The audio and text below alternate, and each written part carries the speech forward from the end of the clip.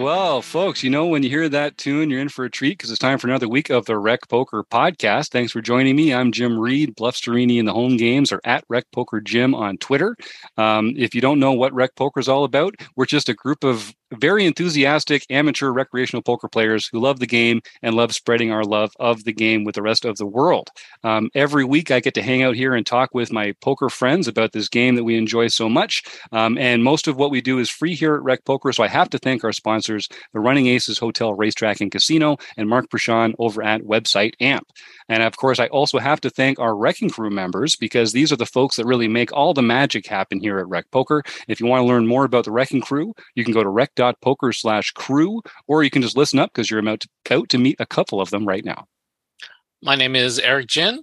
I am Binkley on the Rec Poker forums or at Rec Binkley on Twitter. I'm Kim Kilroy. I am PetVet33 or Fergie56 in the home game, PetVet or PetVet33 everywhere else, and the only woman on the Wrecking Crew. So come on, women. Come on. Let's get this more even. That's right. I'm with you, Kim. We've got a number of very active women premium members, but you're the first one to take the step onto the Wrecking Crew. And it's coming up on a year. We've had Kim on here working her magic, doing her study groups, and contributing her amazing insights and ideas to the show. I'm with you. Let's spread that. Let's get some more women here on the show. One of the things I love to do here every week is introduce welcome back guests from the Chats edition of the podcast. If you were listening last week, we had Carlos Welch on to talk about facing continuation bets and how to defend against them. We had such a good time. He decided to come back, and now we're actually going to look at an example hand from the World Series of Poker this past year. I know I've been doing a lot of hands from the World Series main event this year, but it's because it's a bucket list item for me to play in it. I got to satellite in this year. I had a great time. I'm definitely addicted. I cannot afford to ever play it again in my life, but it was so much fun. I'm just going to draw out the fun as much as I possibly can here on the show. So, Carlos, thanks for coming back on the Rec Poker Podcast to talk to us about defending against C-bets again. Oh, no problem. No problem. Thanks for having me. So we'll just cut right to it. If folks didn't listen last week, just jump back an episode and you can hear about sort of some of the factors that we might consider when facing a a C-bet. We'll talk about those. Those are mostly single raise pots where the player is in position player is the original open raiser. This is a little different. This is a hand from day 2 of the main event. I was in middle position, and the player directly to my left had been 3-betting me quite a bit. And so I was starting to suspect that this player was 3-betting with not just premiums. Let me put it that way. So I'm holding King of Hearts, Queen of Hearts. We're at level 6, which is a 400 small blind, 800 big blind, 800 ante. We're sitting on about 60 big blinds. And we open to 2,000, which is 2.5 bigs. The villain to my left 3-bets to 5,000, and it folds back around to us. So that's about 6.25 big blinds. If folks are doing the math at home, we open to, which is a respectable size in tournament poker to make 3-bets too. You can leverage some folds there without having to put too much of your stack in danger. So we're facing a small 3-bet. It's going to cost us 3,000 chips to continue. We've got the King of Hearts and the Queen of Hearts. I don't think folding is really an option because we're just getting a really good price on our call here, but we're going to be out of position and it's kind of a prestige event. Should this be a fold? Does anyone have any opinions about that? I definitely would not fold. I do have some bad news for you. Uh-oh.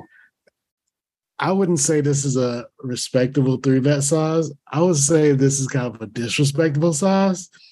It seems like this guy's targeting you. Yes, I think that's true.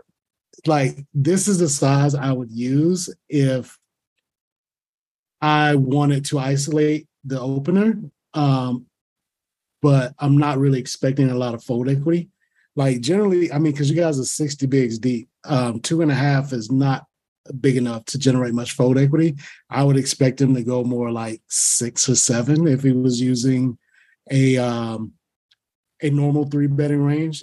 It feels like this guy might just be 3-betting enough to get everybody else out so they can play against you in position.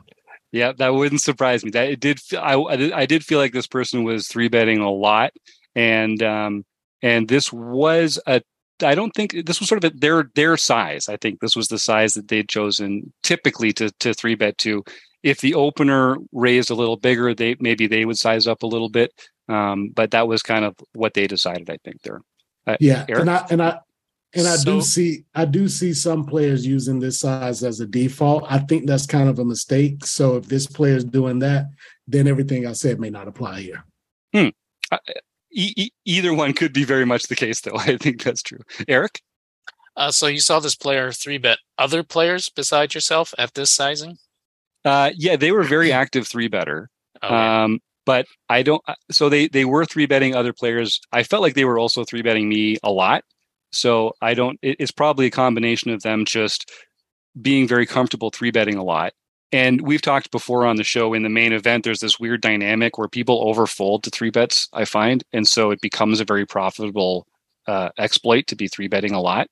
But yeah, I can't say specifically.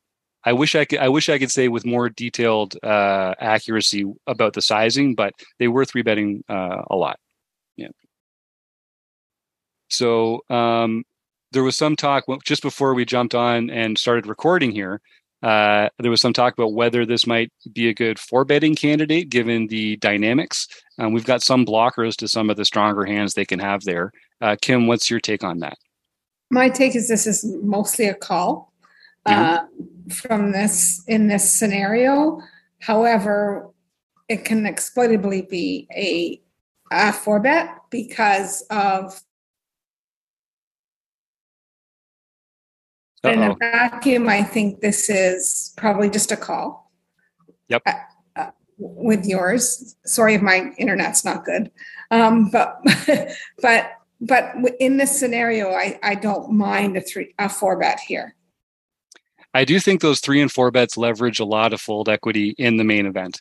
So it's a good tool to have in your back pocket if you feel like you've got the cojones to pull it off. I found for whatever reason on day 1 and on day 2, I was getting 3 bet a ton. And I never really squeezed the trigger on any light 4 bets, which is kind of what they were counting on when they 3 bet me a lot, right, Carlos? That's kind of what they're gaining. That's kind of what they're planning on. Yeah, that's why I have I was going to say love-hate, but I think it's becoming a hate-hate relationship with this tournament. It's for that exact reason. Like you just talked about earlier off air, how this was a bucket list item for you. You don't know if you're ever going to get a chance to do it again. So it's so hard to 4-bet light when that's the case. And what I don't like about this tournament is that it takes good players who know what they're supposed to do and just make it so hard for them to do it. That's true. Yeah. So I understand why you did, especially like when you have to travel to get to Vegas from far away. It's like it would suck so bad to 4-bet this and get in a spot where you have to bluff it off. And I understand. But I think I agree with Kim. That probably would have been a reasonable exploit in this spot.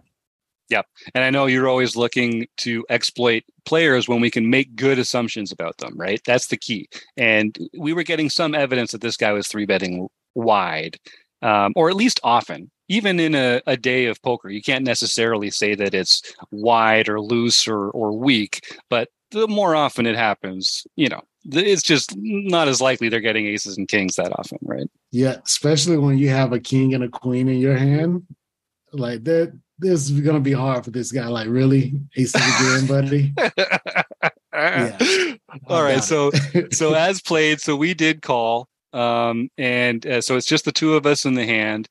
The flop comes, the ace of hearts, 8 of diamonds, 4 of clubs. We've got the king, queen of hearts. So we've got a backdoor straight draw if 10 and a jack comes. We've got a backdoor flush draw if 2 more hearts come.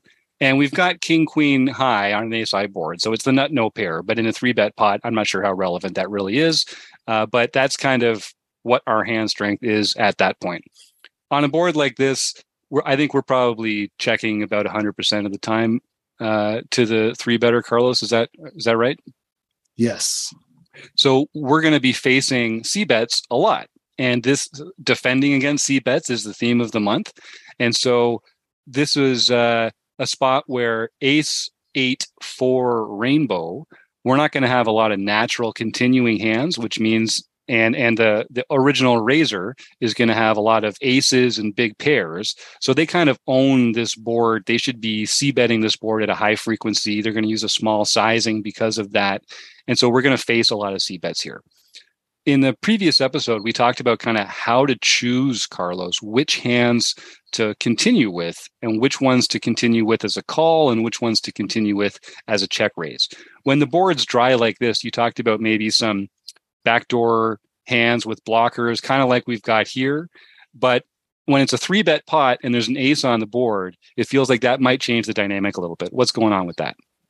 Yeah, I was just thinking that, like, the fact that this player is going to have so many ace-x hands in their range, us blocking the ace isn't, us blocking ace-king and ace-queen isn't that helpful for us unless we want to really go for it. Because this guy will have some weaker aces in those that if you were to check raise his hand, he'll call with those, but he might not call turn and river. Mm-hmm. But it's so hard to check raise flop and pull the trigger on turn and river here. So if that's something that you have to be honest with yourself, if that's not something you think you're capable of, I think it's okay to kind of just like, save that for the psychos like me who will do this in tournaments that aren't the main event, because even I don't know if I'm willing to do this in the main event, which is why I don't play it like I used to. Yep. But yeah, it's like, it would be nice if this was like, we kind of talked about this before.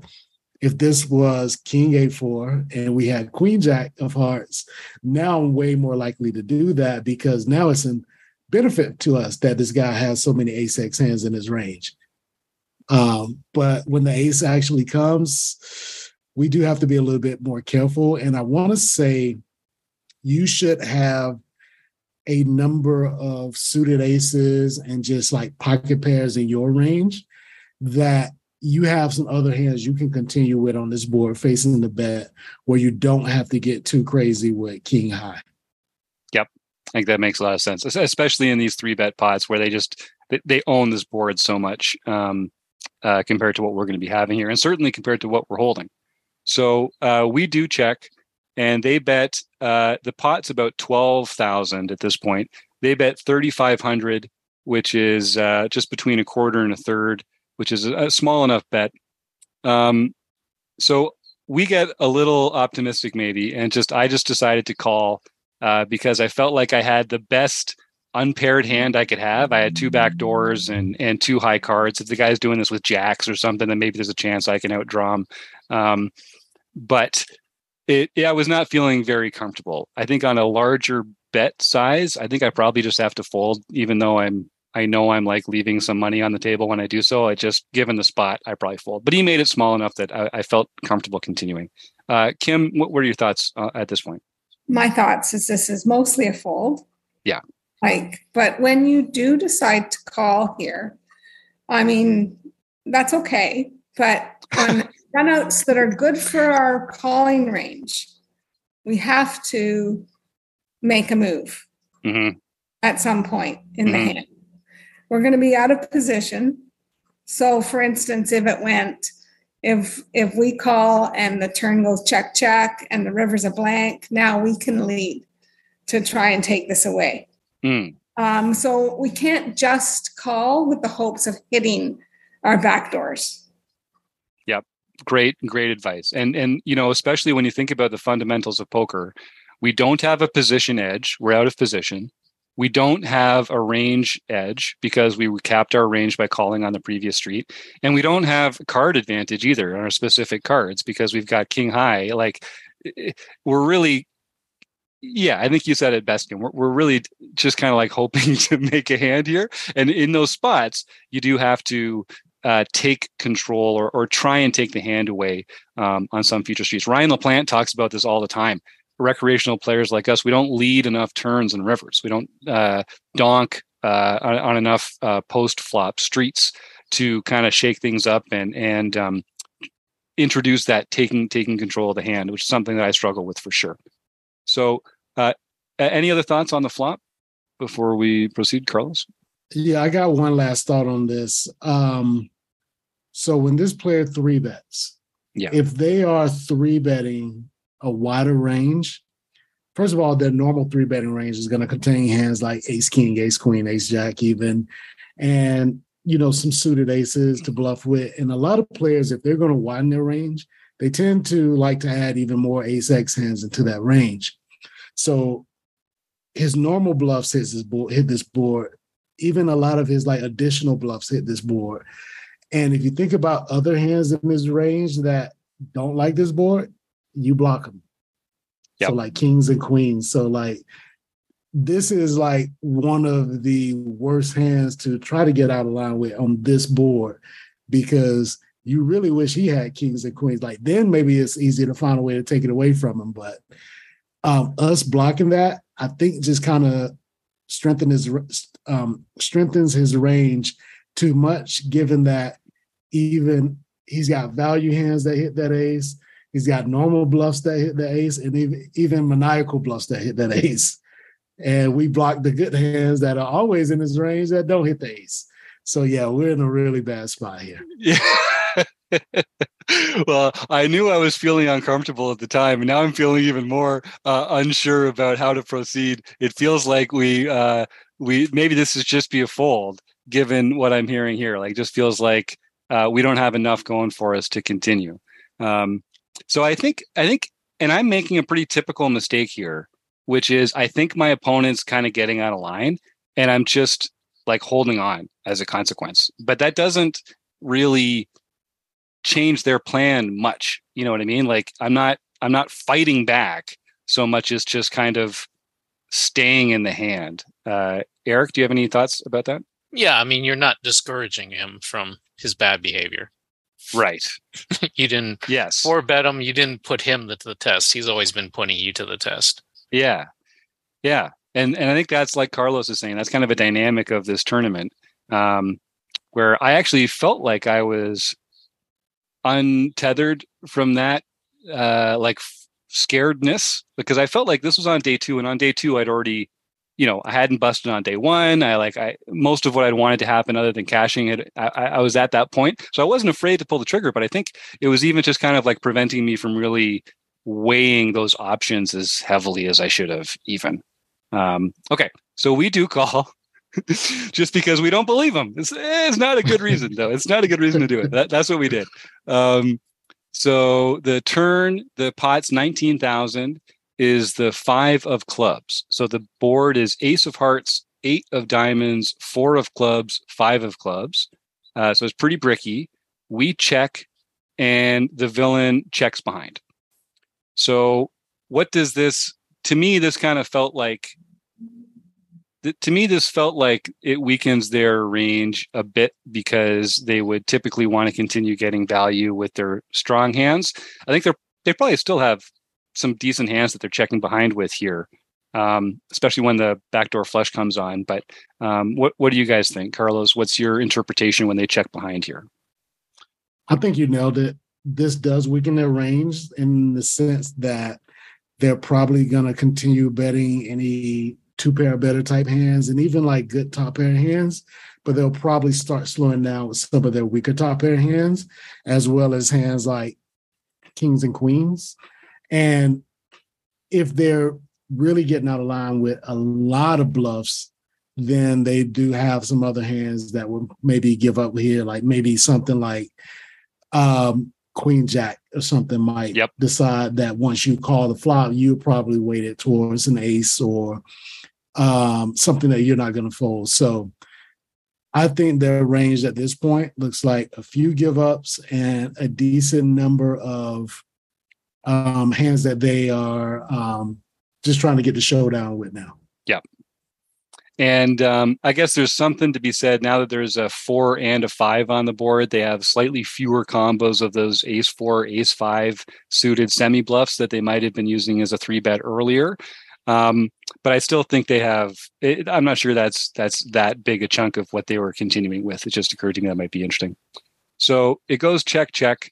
The turn is the 5 of clubs. sorry, the river is the 4 of diamonds. So it pairs the 4 on the board. There's no flush comes in.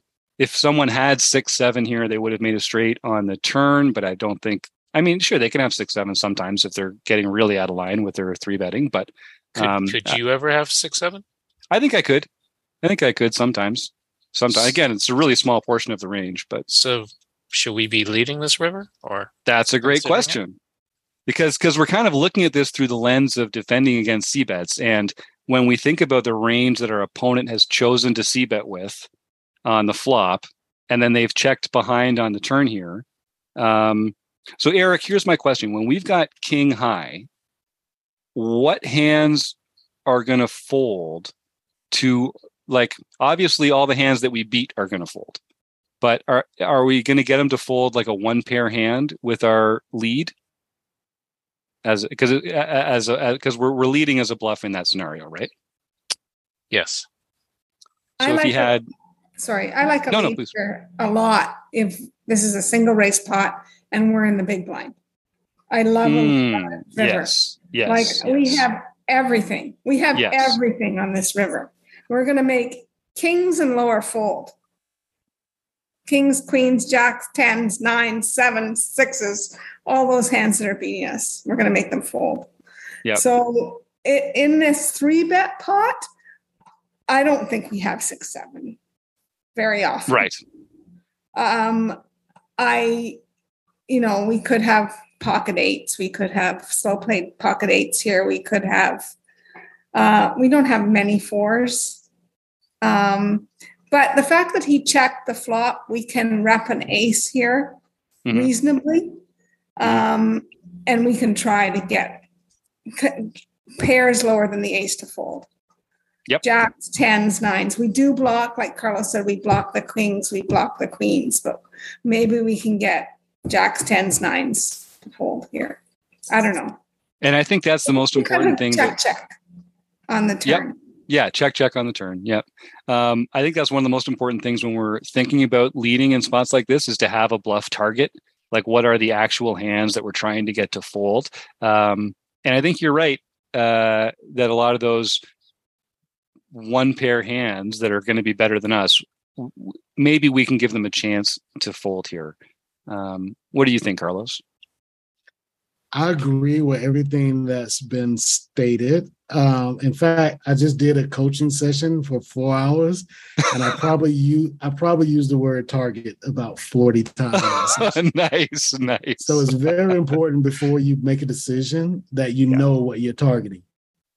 I love the way you broke it down with Eric in terms of if you're going to turn king high into a bluff, you need to be making him fold hands better than king high. And we're pretty certain he's not going to fold top pair. So now we're looking at, like Kim said, the pairs below the ace.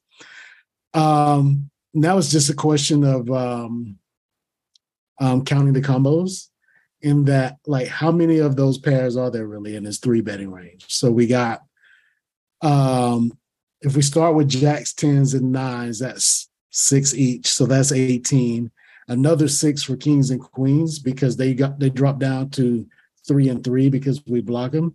Nice. So that's like 20. If we just look at kings through 9s, that's 24 combos. And now we want to compare that to the number of combos of ace-x hands that he would 3-bet. This is where it really matters how out of line this guy's getting. Because if he's only 3-betting big aces and suited aces, there's not going to be that many combos. Because I think the big aces will continue betting on the turn a lot of the time. So we can discount those. So if we're looking at something like, say, ace 10 as his biggest ace that doesn't bet the turn, that hand alone is 12 combos. So that's already like half of the pairs that we're targeting. And then is he also 3-betting like ace 9 off? If so, that's going to be another 12. And then now once you start throwing in the suited aces, there's going to be 3 each of those. And at some point, he just has more aces than he has the pairs we want to target. And then on top of that, we don't even know if he's going to fold those pairs to a bet, especially the kings and the queens. If he's like most people, they get kind of entitled with those pairs. Like it's a lot easier to get this player off of like nines than it is to get them off of kings, even though they both lose to the hand that we're repping. So I think he has more ace-x hands than he has pairs. And I don't know if he's going to fold all the pairs unless we really go crazy here. I don't know if I want to bluff this particular hand. But to your point that you mentioned earlier, we could have worse hands here that we might want to turn into a bluff. But this one, I think with this one, I'm going to start with a check with this one. But it does feel very, very close to me. Eric? Yeah, so I guess maybe some of the key factors about our specific hand is we blocking the kings and queens, and maybe we have enough showdown value. Exactly. Really depends on how out of line this guy's getting with his three bets. If he's getting out of line as Jim feels he's getting, then we might have some showdown value here for sure. All right, that's good to hear. we'll go into how the hand plays out, but that is definitely how I was feeling. And I just wish like the problem was he hadn't gotten to showdown often because people were really overfolding a lot. And that was encouraging us all to 3-bet more. Like I was 3-betting a lot of ace reg, king reg hands because people were folding. And like I got kings once and I 3-bet them and everyone folded. And like, well, I'm not 3-betting kings and aces anymore because I'm never gonna never gonna get any value from them. So I don't know what is going through their other players' minds at the table as well. But I did kind of decide, that people are going to be 3-betting wider. And this was, well, some people are not, but this was one of the players that was, and that was kind of my buckle up attitude about this a little bit. So we get to the river, it pairs the 4, we check, there's 19,000 in the pot, and the villain bets 7,500, which I thought was a good size because it made me feel very, very uncomfortable and that I should probably fold a lot. It feels like a pretty value-y bet. What do you guys think when it goes bet, call, flop, check, river? Sometimes I think people will put out like a quarter pot bet on the turn, and that always feels to me like, I don't know, I guess it's kind of villain dependent. And then some people put a big bet out, and this one felt like it was kind of 40%. It's kind of in the middle there a little bit. Do you guys have a sense of like what that typically means in spots like this when it comes to hand strength? Or here, Carlos, we'll start with you. How did you read that when it comes to the strength of their hand? It typically means value. Yeah. Just because I'll steal a quote from Andrew, who likes to say, if the guy wanted to bluff, he could have done so on the turn. Yes. And so when he checks the turn, often what they're saying is that they're giving up or they have a showdown value type hand. And now what you often see from players is that, like we mentioned earlier, like a hand like ace 10, they might decide to check that back on the turn, but then once you check again, now they feel better about their hand for value. So you see more of these thin value bets with this line than you do with bluffs, because if this guy has something like Queen Jack that he wants to bluff with now, why wouldn't he have wanted to bluff that on the turn? Mm-hmm. Yep, that makes a lot of sense to me. So I really don't know if this was the right play or not. This hand is one that's sort of been going over in my head since then.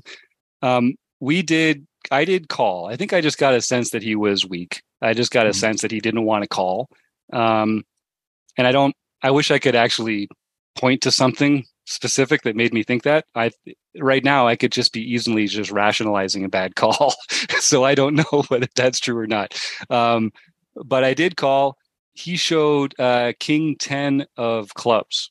or king 10 of spades rather, which I thought was one of the very few hands that I actually could beat.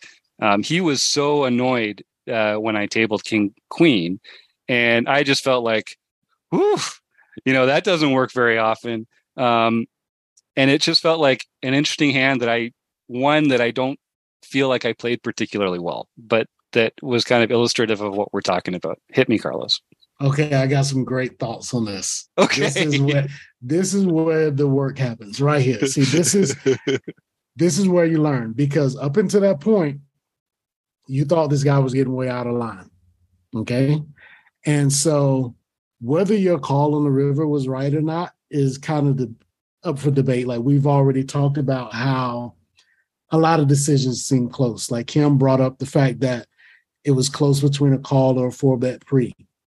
We talked about how on the river is close between a lead or a check. So we're kind of in a gray area in a lot of spots. The way you clear that up is by watching showdowns. Now, if you're really doing your job, you can get this information in showdowns before this and hands that you were not even involved in. But the information you get in the hand that you actually play is you're kind of forced to get that because you were involved. It's like, easy to pick up on it. So what I've learned based on this showdown is this guy's not necessarily getting out of line. Like king 10 suited is a very reasonable 3-betting hand here. This guy turns over like 9. What I'm trying to think, what was the board? Ace 8-4 was the flop, and then 5-4. So it goes check, and we win. And for a lot of people, that's all that matters. But it matters a lot to me whether we beat king 10 suited as opposed to beating like jack 10 off. Mm-hmm. And so like it goes check, down, I win against jack 10 off. Now I know your read has been right the whole time because the guy is getting out of line with his 3 bets. And now your call on the river is clearly correct because this guy's range is ridiculously wide. We win the chips in this hand, but we don't learn much from his showdown because he had a hand that's a reasonable 3-bet. I guess we do learn a decent amount about his river bet because I think he has a hand that itself has a little bit of showdown value. Mm-hmm. So the fact that he chose to turn that into a bluff, especially for that size, maybe we can like try to target him the next time that he uses that size on the river. That's something to think about. But the most important thing to think about is the fact that he showed frustration when you call. I lose all respect for this player when I see that. Up until the point that you said that, I was thinking this guy is a shark. And my first thought was he was targeting you specifically. Maybe he saw rec poker on your shirt and he was like, let me target this rec player. But then he said he was doing it with several players. But if the guy feels like he's a shark, he may think that, even the people who aren't wearing a rec poker shirt are recreational players. So he might be 3-betting a lot of people for this small size because he expects to have an edge on, random people at the table. Mm-hmm. But anybody that reveals his frustration about getting called there, to me, he's not a shark. He might be like one of these over-aggressive players that seem good to people who don't really know what to look for. But yeah, I lose respect for people when they show that kind of frustration at the table. Yeah. Kim? I'm just wondering what you think of his river sizing there. Like if he's trying to target an 8 to fold or something else that you called with on the flop, like another pair, like you don't have many draws that you're calling with there. He's probably not going to get an ace to fold unless you have a really poor ace. Like, shouldn't he be betting like a lot higher than that? A lot bigger bet here as trying to target whatever you called with on the flop to fold. Exactly. Like his hand has some showdown value. So he's going through the same thing we went through, which is if we're going to turn his hand into a bluff, we need to be targeting pairs. And is a pair going to fold for this small size? Probably not. So to Kim's point, since he's targeting pairs, he should be using a bigger size. Now, let's say if he's really out of line and he's got like, 6 high somehow or 7 high, he has like completely no chance to win at showdown. Now maybe he can target some king highs and maybe choose a smaller size for it. So maybe that's what he was doing anyway, is that he knew that he couldn't get an 8 to fold. So he's trying to target a hand like king queen for some reason.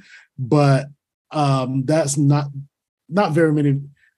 When you have king 10, targeting king queen doesn't make a lot of sense because like there's like two hands better than yours.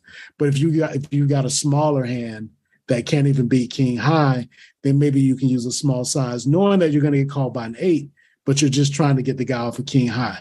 That would make sense. But if he's going to turn king high into a bluff, he needs to target an 8. And if he's going to do that, like Kim said, he needs a bigger size. Yeah, that's what I was thinking. Like either he checks back his king as a showdown value, or he has to target a pair and bet a lot bigger, like closer to pot, in my opinion. Yep. He picked up a flush draw on the turn, right?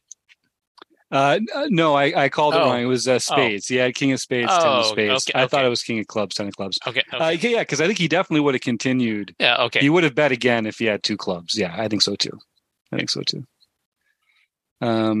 All right. Anything else from Eric or Kim before we sort of sum this up? Yeah, Kim? No, just that, you won the hand, but you probably should have folded on the flop. Yeah. Yeah, I think you're right. I get a little sticky. Oh, yeah. And I think I'm Yeah. And let's talk about let's talk about before we let Carlos go. Carlos, so obviously everyone wants to 4-bet with their really strong hands. Aces, kings, ace king suited.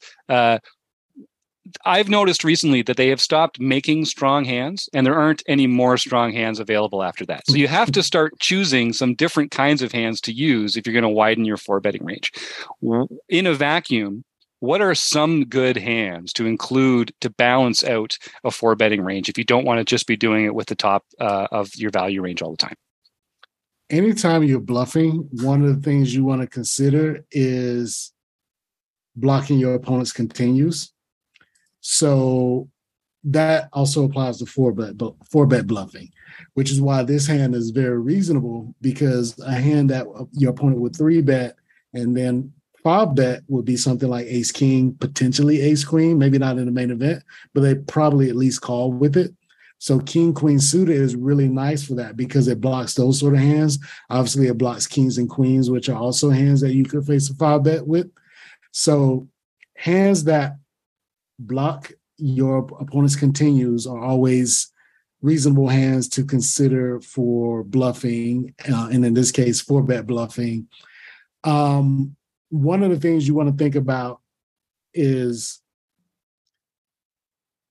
how likely it is your opponent is going to continue at all. So if they're going to continue often, you want to be blocking their continuing range, and that's going to do very well for you. But in this spot, if you were correct in your read that this guy's 3-betting way too wide, then you probably don't expect him to continue very often to a 4-bet anyway. In that case, you don't necessarily need the blockers you don't need to use something like king queen, because that hand also dominates enough of his wide 3-betting range that you don't want to give him opportunity to fold something like, say, king 10 off. And so in that case, you want to use a more polarized 4-betting range where you still want to use some blockers, but maybe with a hand that doesn't play as well post-flop, something like an ace-5 suited maybe, where you block his ace-king, you block his aces. But if you get 5-bet off of that hand, it doesn't suck as much as it does to get 5-bet off of king-queen suited. So if you expect him to either 5-bet or fold, using hands like ace-5 suited makes a lot of sense. If you expect him to call a lot, then something like king queen suited makes a lot of sense because it plays better post flop. And you're even dominating some of the hands he's going to call with, because when he chooses not to re-raise you, he's going to come along with hands like king jack or queen jack, or hands that you have dominated there as well, which is a nice side effect of that. And they might even fold some bad aces, which are better hands than yours. So I can see why that makes it a great candidate. I've got one follow-up for that, and then we'll throw to Kim and wrap this up. You talked about King 10 suited being a sort of a reasonable 3-bet candidate. Sometimes I'm tempted to call with like the King 10 suited and instead 3-bet with a hand like King 10 offsuit, because it isn't, I don't mind as much getting 4-bet off it, kind of like you talked about before. When would you choose to 3-bet with a suited Broadway like that? And when would you choose to 3-bet with an offsuit Broadway like that? I would say the suitedness is helpful, but the really appealing thing is connectedness. So, for example, I don't want to 3-bet fold King Queen suited because that hand just it's almost like aces post flop in my mind. Like I actually feel bad when I don't get action with that hand. So the fact that King 10 suited has the gap between the cards and it's not connected, that really hurts how well it plays post flop. The suitedness is nice, but you're going to flop 2 overs less often. You're going to flop straight draws less often. When you do hit a king, it's going to be dominated more often. So King Queen suited is vastly superior to King 10 suited. So I wouldn't necessarily put those two hands in the same category as hands that I would feel really bad having a 3-bet fold. So yeah, I would say if you have a hand like a suited Broadway hand and you're thinking about 3-betting it, be more likely to 3-bet it if it's not connected and less likely if it is. Nice. I like that. Kim, did you have one follow-up question here? Yeah, not only that, like in my opinion, that King Queen suited out of position is generally, like I said before, just a call here. And the 3-bet is when you're exploiting your opponent. That we know, the 4-bet, I mean, is when we're exploiting an opponent that we know is 3-bet, getting out of line with their 3-bets. Because we don't really want to fold that to a 5-bet. We're just folding away all kinds of equity when we have to do that. So that's why it's generally just a call. But in this scenario, it can become a 3-bet. But I'm not a proponent of 3-betting King Queen suited out of position at any rate here. Right. Agreed. Nice. Well, is there anything else that we'd like to ask Carlos? Carlos, is there anything from a strategy point of view that we sort of haven't teased out of you over the course of this conversation that you want to throw out there for our listeners? No, I would say this was a very good conversation. And I think the whole idea of defending against C-bets is something that almost everybody needs some work on. And I'll just plug the fact that I just did a hand history review with Andrew Brokus, and he had a deep run in the Venom tournament on ACR, which is a $2,600 buy-in tournament. I think that one had like 4,000 runners, and he fished in the, I think, top 100, somewhere pretty deep. And we definitely discussed a lot of defending against C-bets and 3-bet pots and a lot of the same stuff we talked about here. So I would recommend that, which you can get at nickcast.com, which is the store for the Thinking Poker podcast. And also, I want to just say good luck to any of you guys who will be playing in the bracelet events that will be starting. Well, I don't know when this is going to come out, but September 10th, there will be your last chance to win a bracelet online here in the U.S. So the bracelet events start at the end of September or the middle of September. And Alex Fitzgerald and I did a project called How to Win an Online Bracelet, where we reviewed my deep runs from 2021. There was like 5 or 6 of them in bracelet events, and one of them actually culminated in winning a bracelet. You know, a little dust off the shoulder. But that one, you can, again, it's called How to Win an Online Bracelet. And you can contact me on Twitter for that. And I can get you a pretty big discount if you're interested in that. Right on. Yeah. And I know Eric and Kim, if they're listening to this live as it happens, I think there's a good discount at the Knit store right now. For this week for Labor Day, but our listeners are going to have to reach out to Carlos directly. And Carlos, what's that Twitter handle again if folks want to get in touch? Hip Hop 101 Trivia. My DM's are open, so you can get in touch with me there. And just for like general information about me, go to that Twitter page and click on the tiny URL / Carlos Welch, and you can find out all my other coaching offerings. Nice. And is it knitcast.com or knitcast.net? I'm getting some differing ideas in the chat here. I'm pretty sure it's knitcast.com. No, I'm not in the chat. I think it's .net. I just put it in my browser. All right. Well, folks can try them both, and it won't take long to check them both out. There is a lot of great stuff there. Yeah, I tried knitcast.com and it redirected to knitcast.net. So that's the actual. There you go. Well, Carlos, thank you so much, man. It's been so cool getting to know you better and listening to you on the Thinking Poker podcast with Andrew Prokas every week.